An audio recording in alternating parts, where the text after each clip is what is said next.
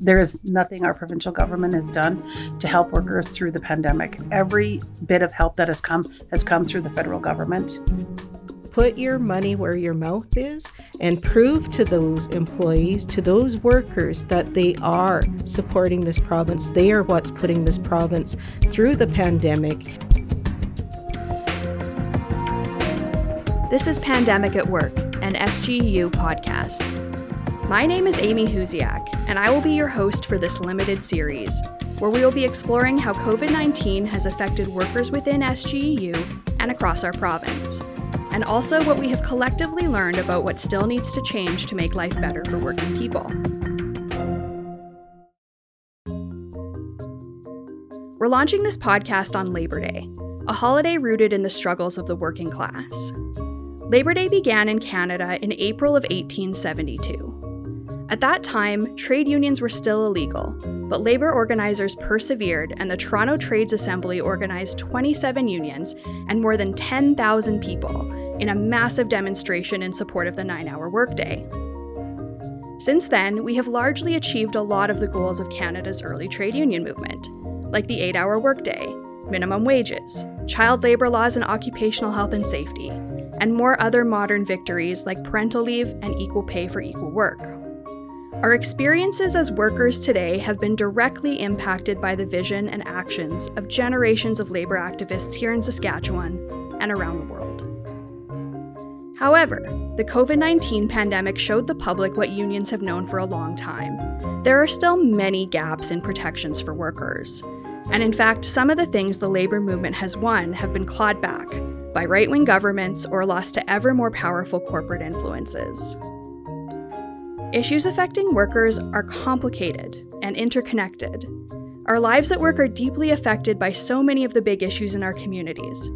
Precarious work, low wages, the high costs of housing and childcare, the privatization of healthcare, racism, reconciliation, the list goes on. It's clear that the labour movement has a lot more work to do, organising workers to be stronger than ever coming out of COVID-19. Today we're going to talk about what the last year has taught us about the role of unions in society with two powerful leaders in Saskatchewan's labour movement. Tracy Sauer, president of SGEU, and Laurie Jobe, president of the Saskatchewan Federation of Labour. Welcome to the show and happy Labor Day. Thank you, and happy Labor Day to you and to all the workers out there. Thank you for having us. So this is our second Labor Day living with COVID, and unions and workers have been living with the consequences of this pandemic for about 18 months. We've seen some pretty big differences in the experiences of workers across different parts of our economy. So I want to begin by asking you both, what would this pandemic have looked like for workers if unions didn't exist at all? Laurie, let's start with you. Okay, that's a great question, and it's a great way to kick this conversation off. One of the things I think that comes to my mind immediately is the fact that once the pandemic hit, workers and their unions stepped up in a very big way. We became a lot more relevant. I think that things that we've been working towards and fighting for decades were definitely a light was shone on that. I totally agree with Laurie. We have, for many, many years, as labor organizations and workers alike, have been trying to address the problems in the workplace and unsafe working conditions, as well as our concerns for the people that we are working for, serving in healthcare, corrections, highways, etc. And we have not been heard. We have not been heard until finally something so catastrophic had to happen to open the eyes of the employers and the government. So what have unions been doing over the past 18 months to make things better for workers? Well, I think immediately we were out of the gate with worker safety and making sure that people were still being involved in safety in the workplaces. We saw many people being removed from their workplaces. Some were completely out of work and some were working from home. But another thing we saw that was very obvious is that occupational health and safety was not part of the conversation in any way. So I think that we were able to fill that void. We spoke up immediately. We were talking to workers. We were training. We were doing webinars and reminding workers that they have occupational health and safety laws that can protect them. But another real important key fact is the workers that do not have access to a union, because we were there for all working people and not just unionized workers. And the response we got was incredible. Like really people reaching out and actually paying attention to what the labor movement was doing. I think that was very, very key. You know, when all of this happened, one of the first thing unions started to do was contact their employers and say, we need to meet, we need to find some resolve and work together to overcome the worst situation that we're under.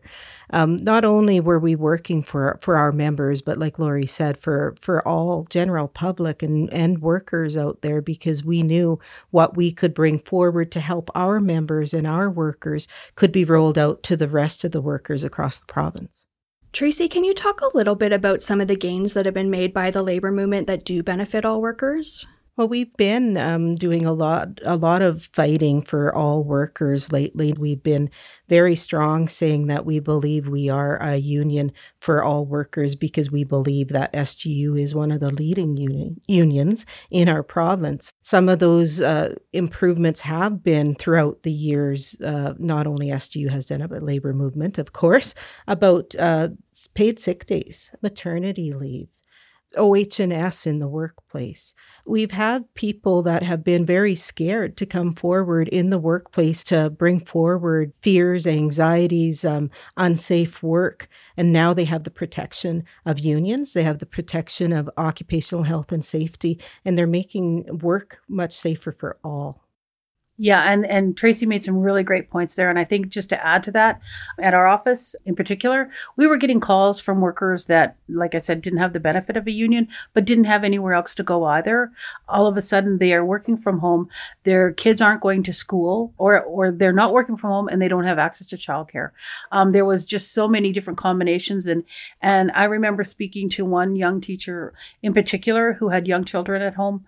And the challenges that she faced by homeschooling her kids, preparing classes and having to present to her classes virtually, and then dealing with the parents in the evenings because the parents didn't know what to do and they didn't know how to help their kids. They didn't know how to deliver home-based education.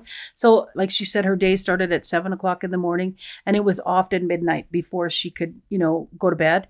And then she couldn't sleep because she's worrying about what tomorrow's going to bring. And this was just one example. There was so many examples of workers that were dealing with this. Workers in the service industry that were working 2 or 3 jobs to make ends meet. And all of a sudden, if they're even able to go to work, they can only work in one place. So their income might have been cut to a third, and then trying to get by and make ends meet. And just with nobody there to help them, no answers. There was no access to help for many, many workers. So it was great that we were able to provide that. I think that we did all we could. And I don't know if we did enough, but, it was certainly a challenging time. It still is.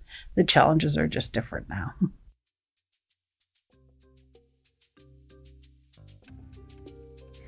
I want to talk about the political side of this a little more, because there have been a lot of mixed opinions on how the Sask Party government has handled our province's pandemic response. Tracy, I'll put this question to you first. Do you think Premier Moe and the government have done enough to support working people in this province through the pandemic? That's a hard no. I do not believe they have done enough. I think they gave at the beginning, like all of us, we were all working through it to try to figure out what was the best approach. They've had many opportunities to listen to the workers by the unions who've been going to all these meetings to explain what needs to be done and what has been needed for this province to succeed through this pandemic. And they have not listened to the workers. By not listening to the workers of the province, how do they expect to have the province continue to be safe? Lori, what do you think? Yeah, I agree. That's definitely a hard no. In fact, I would even go further and say that there is nothing our provincial government has done to help workers through the pandemic. Every bit of help that has come through the federal government, whether it's CERB or whether it's wage top-up. We know for a fact that much of the wage top-up that was intended for frontline healthcare workers did not get to the workers. Our provincial government decided who was going to get it and who wasn't. And it was not evenly distributed. It was not fair in any way. And unfortunately, I believe the money that remains is sitting in the treasury and workers will never see it. Everything we called for was either ignored or denied in terms of access to paid sick time, time off to care for people while they were ill, or to make sure that if they were in quarantine, to make sure they were able to stay home and pay their bills. None of those calls were answered. If I may add to that too, another thing that the government has been doing is blaming the workers for this pandemic. And we need to stop blaming the workers. We need to ensure that employers have safe work practices in their workplaces. And we have to ensure that the government is enforcing safe work practices in those workplaces throughout this pandemic. When workers have gone to work and they know that they may be contracting COVID within the workplace and they're going home to families, they're worrying about their clients, they're worrying about patients, they're worrying about the people that come into their businesses, and they're worrying about their own children, elderly parents, and yet they get blamed for bringing COVID to the workplace. That has to stop. It's that kind of individualizing of responsibility that I think we've heard from this government quite a bit, that it comes down to the actions of individuals and it's not a collective. Am I kind of understanding what you're saying there, right? Yes, totally. Lori, what do you think of that? Yeah, and I think that that's a really, really good point. And we've seen it. We've seen it recently, but we've seen it all through the whole response from the government on the pandemic, is that if COVID is in a workplace, it's coming from the workers. And that could be. I'm not saying in some cases it's not, but let's think about then the worker. Let's think about what is happening in their lives that puts them in that situation where they are coming to work, maybe potentially with an infection. They have no ability to stay home. They have no ability to monitor their families and to say, you know what? I might have been in contact, or I might have been at risk. I think I better take care of myself now so that I'm not spreading this around. There's nothing there. There's no protections for workers. So they're put in an impossible situation. And then in turn, they're either bringing COVID home to their families, which we see and we've heard about that many, many times, or perhaps they're bringing it to the workplace. But it's no fault of their own. And it certainly shouldn't be our provincial government that is pointing the fingers at these working people. That is atrocious. And part of that, too, is because lots of workers in this province are underpaid. So how are we going to protect our members, our workers, our province, if people cannot have the ability to stay home if they're sick, if they do not have the ability to stay home if their child is sick? What are we going to do to ensure that we can keep the province safe? That is something the government has in its power to correct. And they need to step up. Well, and it's quite frustrating that, we're now 18 months into this pandemic and some of these fundamental questions about worker protections just haven't been addressed. Lori, I know that the Saskatchewan Federation of Labour has been working on a campaign around paid sick days for all workers. Can you tell us a little bit about that? Yes, absolutely. And we are proud also to partner with Federation of Labours across the country on a joint campaign to push for access to paid sick time. We know that many people made the decision to go to work ill because they can't afford not to. They had bills to pay. They might have medications. If you have a choice between going to work ill and buying groceries for your kids, probably 11 out of 10 are going to make the decision to go to work. And, it's the choice has been taken away from them because they can't afford to stay home. And so, yeah, this is something that is very, very important. We are happy to see that the federal government is now working on something. Perhaps we'll see the outcome of the ongoing federal election about where that lands, but federal workers will have access to paid sick time. That's a really important step. And I think that that's something that we'll be able to build on. So hopefully we can make our provincial government understand the importance. Imagine how, if people would have been able to stay home and not go to work ill, the impact that would have had on the spread of COVID-19 and the variants that are happening right now. But unfortunately, people did not have that choice. So it is critical, and it's something that we will continue to push for. We hear a lot about how can you afford extra paid sick days? And I guess the response is, how can we not? And one of the things that we've discovered, and it's proven not only in Saskatchewan, but across the province, and it's the same thing with our horrendous minimum wage, it's that the small businesses are doing it already. The local businesses, the mom and pop shops are already paying their workers more. They're already paying them if they're ill. It's the big corporations, the multi-billion-dollar McDonald's and Walmarts and Tim Hortons that are the ones that are denying these benefits, that are paying the low wages, that are not paying sick time, and making sure that people don't have access to full-time employment. And they're the companies that made billions of dollars, especially during the pandemic. Large grocery store chains. There's so much that needs to be said about that. Remember the $2 a wage top up that many were able to enjoy? And it was only a couple of months into the pandemic, all of a sudden they decided enough of that. That is our profit that's going not to us, but to the workers. And they stopped it. And like, it's those kinds of things that to me is just shocking. Like, treat your workers better.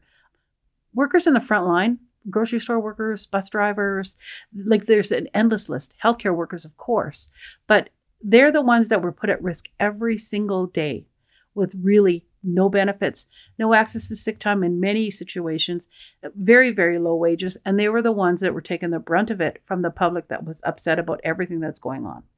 So there's never been enough said about frontline, especially those in retail and grocery stores.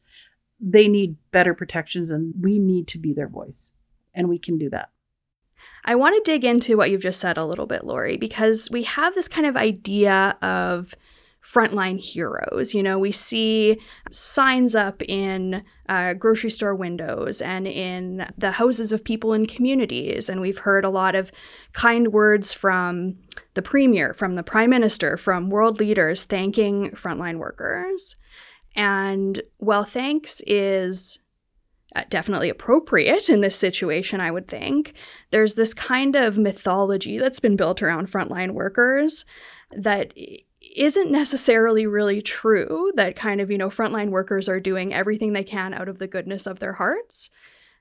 And while a lot of people are very committed to their jobs, I also know there's a lot of people who would have rather opted out when their jobs weren't safe. And so, like, what is your response to that? What do you think about the gap between how much we thank frontline workers and the gaps that still exist in terms of safety protections and wages for those workers? Well, and respect. That's a key part of that as well, because, like I said, these workers have been there from the very beginning. They were the ones that had to go to work when everything else was shut down because they were an essential service. Like I said, whether it's a grocery store, a healthcare worker, bus drivers, they were all deemed essential, so they needed to be at work. And there was recognition, and I do believe, and I still believe, that they are heroes, that those are the ones that got us through the pandemic and are continuing to get us through the pandemic. And at the end of the day, it'll be because of the dedication of those workers that gets us through. We've seen recently our Minister of Health thank healthcare workers for getting us through and being there for all of us. And in the same sentence, he said, and the reason why we have a shortage is because they're all on vacation right now. And that is shocking. That is so out of touch. Our government is so out of touch of what the frontline workers have done in our province to get us through this. And we need to recognize that, and we need to, lift them up every way that we can. Tracy, what's your take on the gap between the thanks we show frontline workers and then the actual reality for those workers? Well, I believe the gap between the thanks and the reality is the acknowledgement, the respect. Yes, the pay would be nice for all workers and increase. Their risks are much higher. I know lots of the grocery store workers or retail industry have been, as the pandemic goes on, and you see it in the hospitals and as well, that people are upset and they take it out on those workers.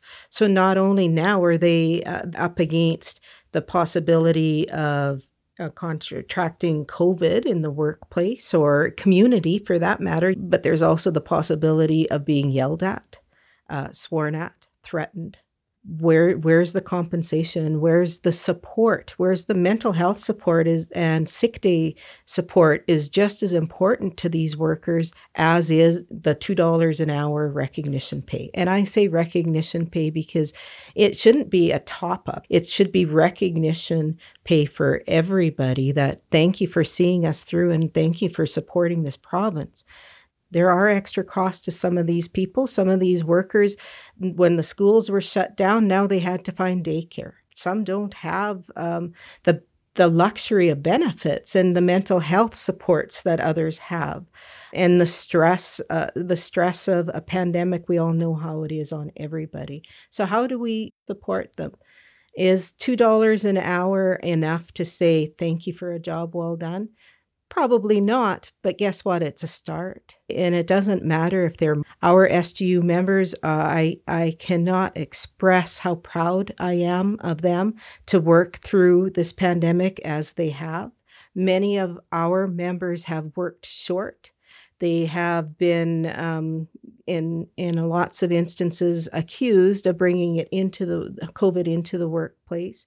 They have not had the acknowledgement that they need to say, thank you. You've done a great job. We couldn't have done it without you.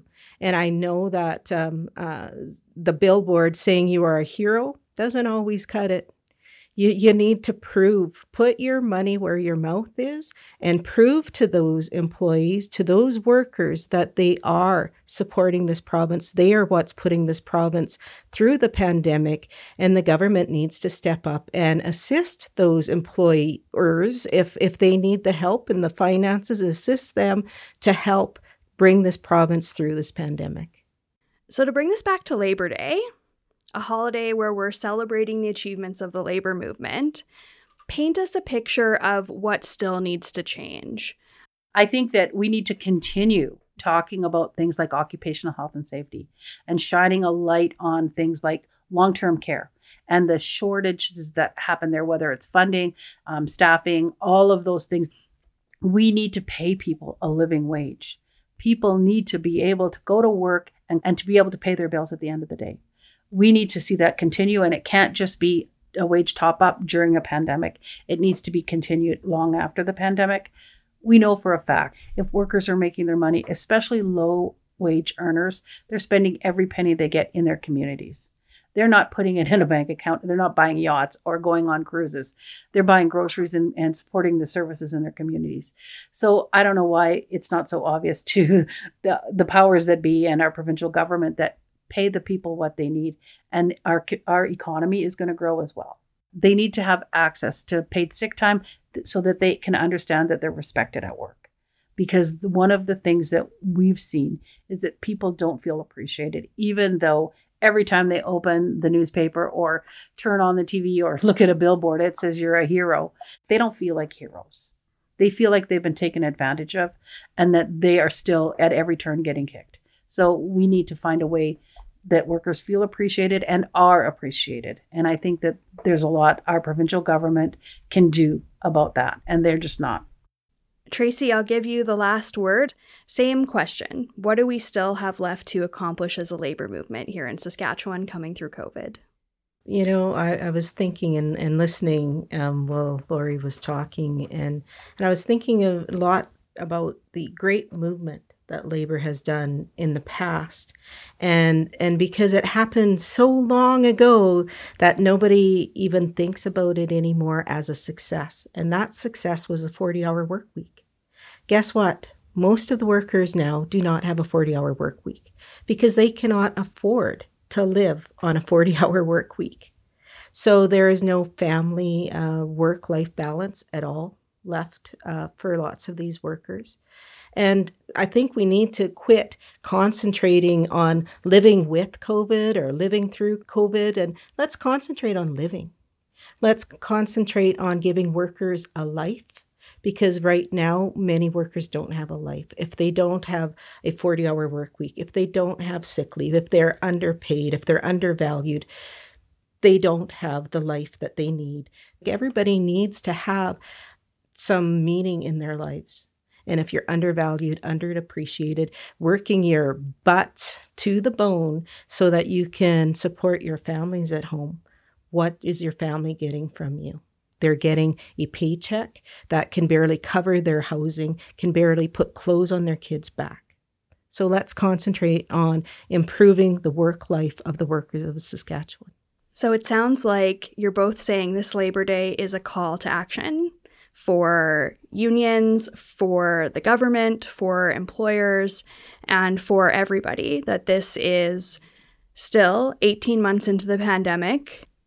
There are still so many gaps for workers, and there are still so many things that need to change.